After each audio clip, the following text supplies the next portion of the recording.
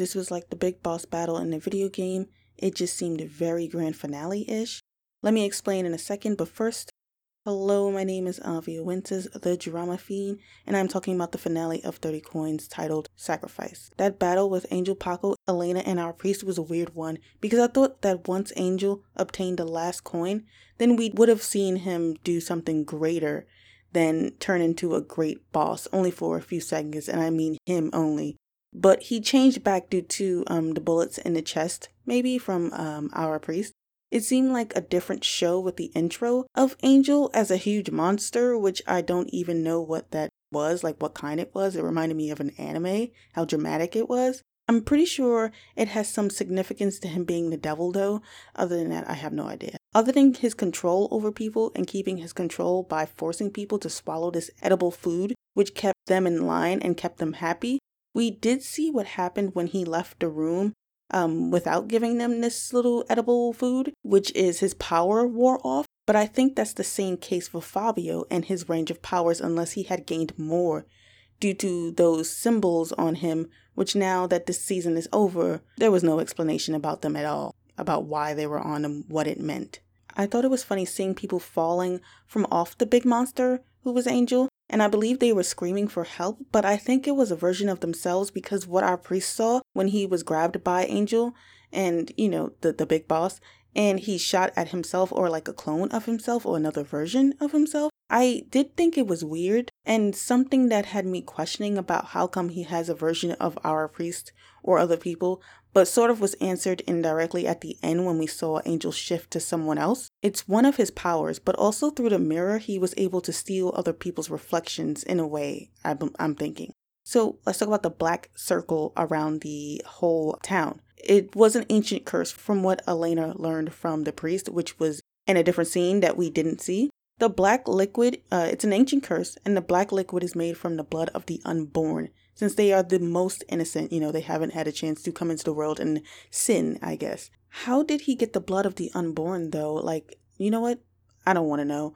Why would someone as strong as him need that, though? Why would he need to trap people in for that sacrifice that didn't happen? With the 30 coins, I thought that was it. I don't think he needed to trap them all in, but killing them was going to just be like a feast, because they like things chaotic and messy and smelling nasty, apparently. Also, Angel's hold on everyone, like the people of the town were happy, but it was like a false sense of happiness because they were forced to be happy, to feel happy, even though there was danger lurking. It was also creepy, and then a tourist van came and they were converted as well, which they were all going to die anyway though, so it sucks for them, but they didn't die, so that's awesome. Also, the priest seeing through the dove's eyes was a random trick that I didn't know the priest could do, which is one of my annoyances because he always pretended not to know what was going on, or he just didn't know that much, and he didn't even know how much power the coin had, but suddenly he now knows this spell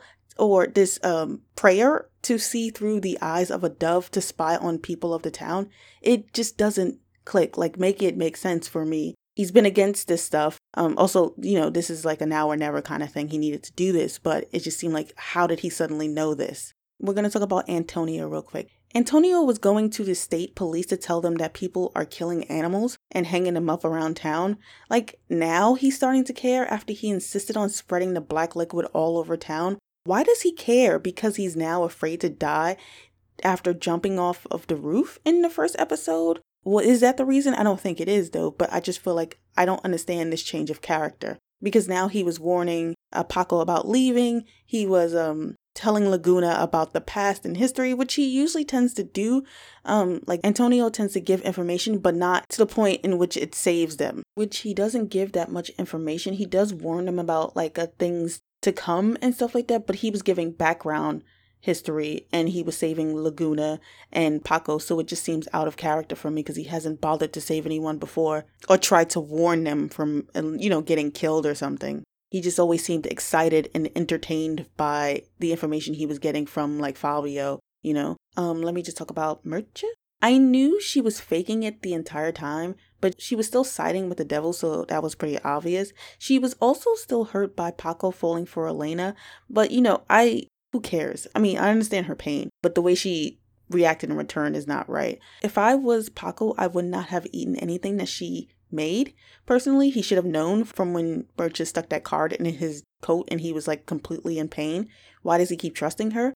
Because he's gullible. So Murcha wanted power. And when Elena called Murcha crazy just before she got whooped by Murcha again, I was thinking out loud saying that Murcha isn't crazy. It's her ambition and greed for power and control. Like, she didn't even need to take that edible food from Angel because she was already deeply dedicated to her own ambitions and goals that somewhat intertwined with Angel. And this power with Angel, or that she felt from Angel, made her feel powerful.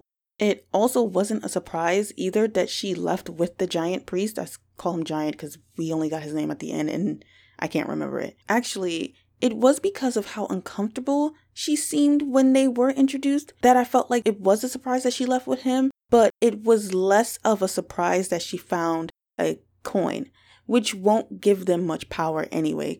And lastly, my closing statements before I wrap it up with my final thoughts of the overall series, or at least season 1.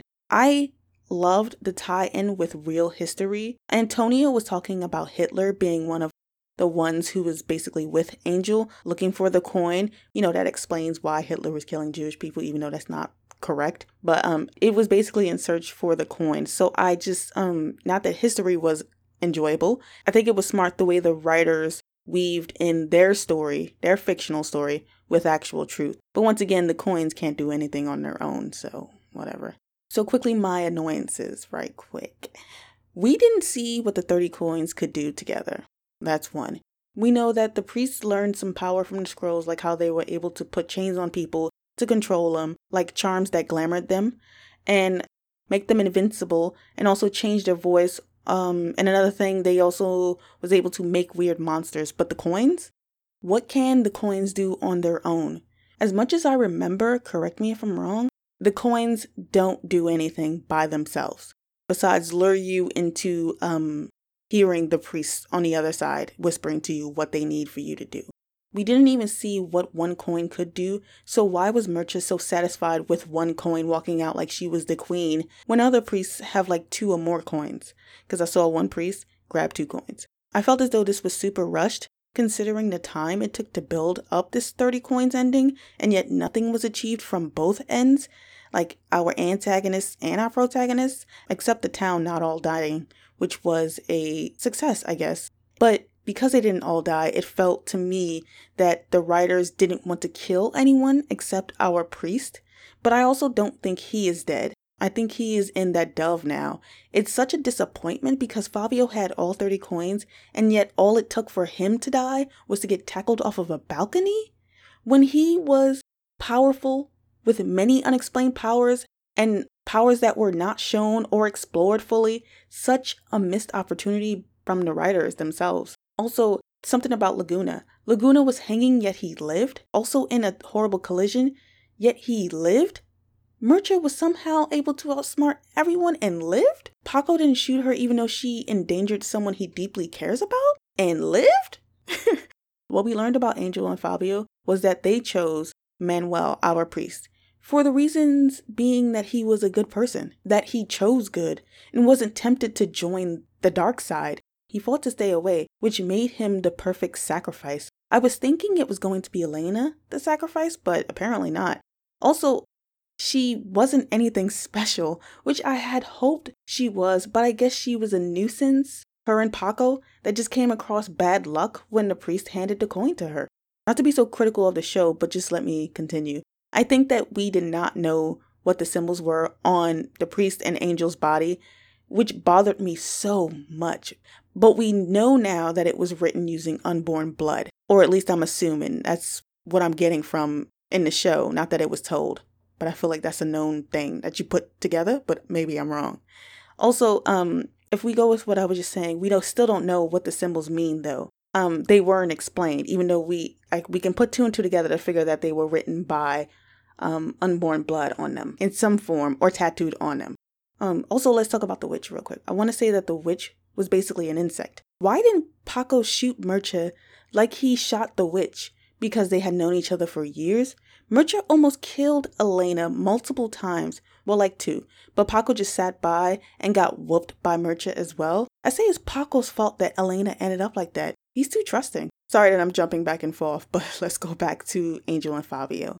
Fabio took the lead and Angel allowed him to. I thought originally that Angel would have been the new pope, but he allowed Fabio to take the role. Why? Just in case it all went wrong? He has more power, so why didn't he take it? Why didn't he use it? It's not like he couldn't touch the coins because Murcha handed it to him, so it's not like he was unable to gain the power. It was weird seeing Fabio walking out of the car being greeted by brainwashed fans and ignorant priests when the real mastermind was Angel. I just don't understand the show, really, now that I think about it.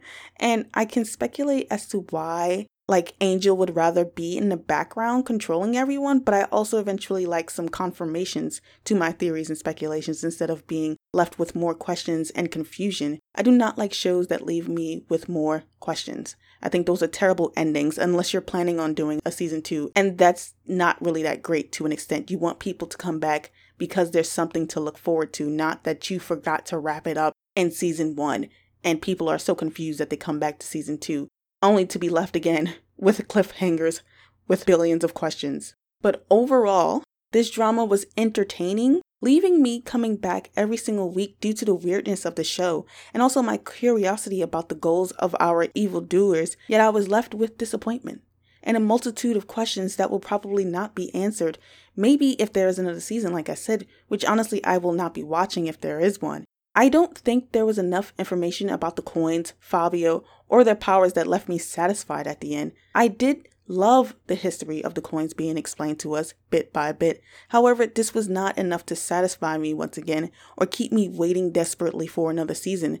I did enjoy the action of the show. I thought that especially with their first few episodes, those monsters were nasty and scary looking, and I applaud the makeup artist or design team for coming up with the look of these creatures. Also, the cinematography was beautiful, and the places that I was able to see and the different cultures I was able to see was something new for me. It was nice to see a more global approach when it came to the settings, especially in the beginning, and that there were priests all over the world coming to praise Angel or Fabio. The acting as well was good, and the comedic subtle moments with Paco was really entertaining, but these positive things does not outweigh the negative ones. I will not be watching the next season for the reasons I explained throughout my podcast, but please let me know what you think of the show on WordPress or Twitter at Avia Winters, AVIA Winters. Until now, it's been Avia Winters. Thank you so much for listening wherever you are in this massive world. Thursday might be Luca, and Friday will probably be my first reactions to River Where the Moon Rises, a K-drama. It's whatever comes out first. I never know if I am going to continue a series until I watch the first 3 episodes. Anyways, stay safe out there, everyone. Laters.